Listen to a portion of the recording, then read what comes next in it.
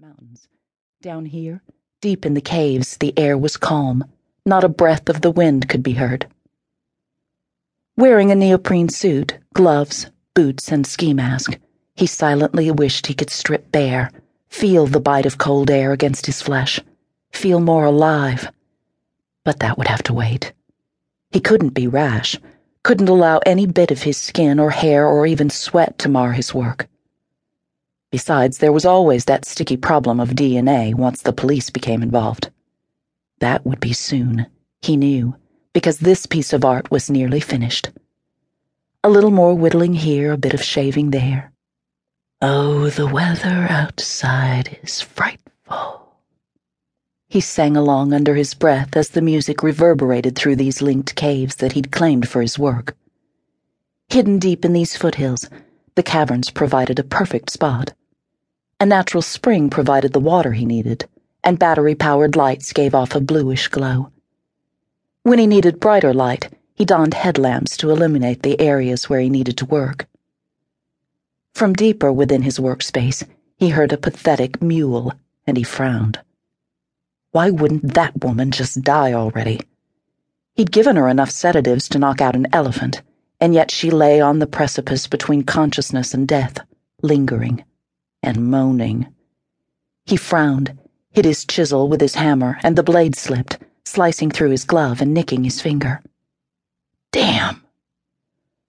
Blood, his damned blood, fell in a singular drop along the ice.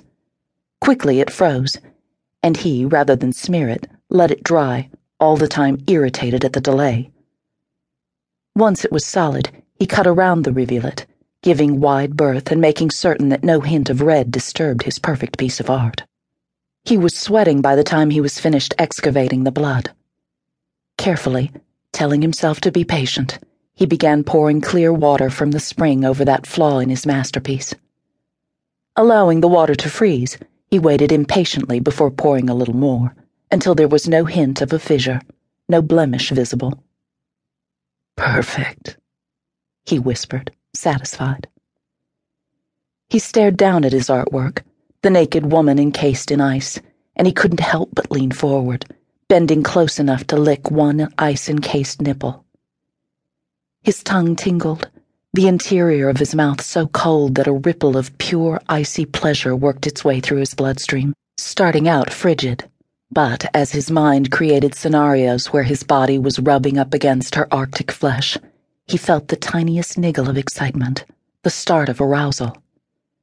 He rolled his tongue over the ice, imagining the salty taste of her, the butt of her nipple hard in his mouth. He'd sink his teeth in, just a little, to mingle pleasure with pain. He let out a quiet moan as his fantasy emerged. In his mind's eye, he saw another beautiful woman, her hair falling freely behind her as she ran, laughing, her voice echoing through the wintry forest. Snow had drifted against the scaly trunks of the pines, ice collecting on the long needles. He raced through thick powder, chasing after her, watching in arousal as she tossed off her clothing piece by piece, dropping a blouse, a skirt, a scarf into nearby snowdrifts. Finally, her bra was discarded, and she, in only panties, continued to run. He was closing the distance and taking off his own clothes, kicking off his boots, but his cold fingers fumbled with the buttons of his shirt and his jeans. They were difficult to pull off and toss aside, so he couldn't catch her, had to race to catch up. He thought of what he would do to her, how he would thrust into her, make her cold body turn molten, and heat the snow that fell until it melted over her skin. But in his hand was his knife, the one with the handle made from the antler of a 4-point he'd killed 3 years earlier. He remembered felling the buck with just an arrow. He was closer now, his heart pounding, his fingers clenched over the hilt of the knife.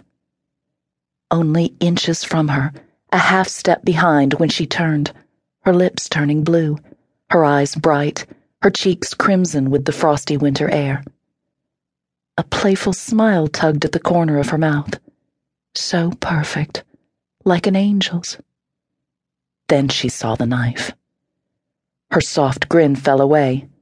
Shock, Then horror registered on her beautiful features, and she stumbled, nearly falling, throwing up more white powder as panic set in and she ran faster, not playfully, but spurred on by terror.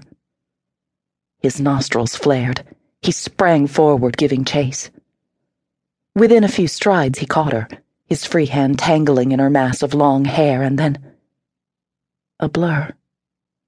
All he could remember was the slash of warm blood spraying scarlet over an icy white snowdrift. No! He snapped back to the here and now.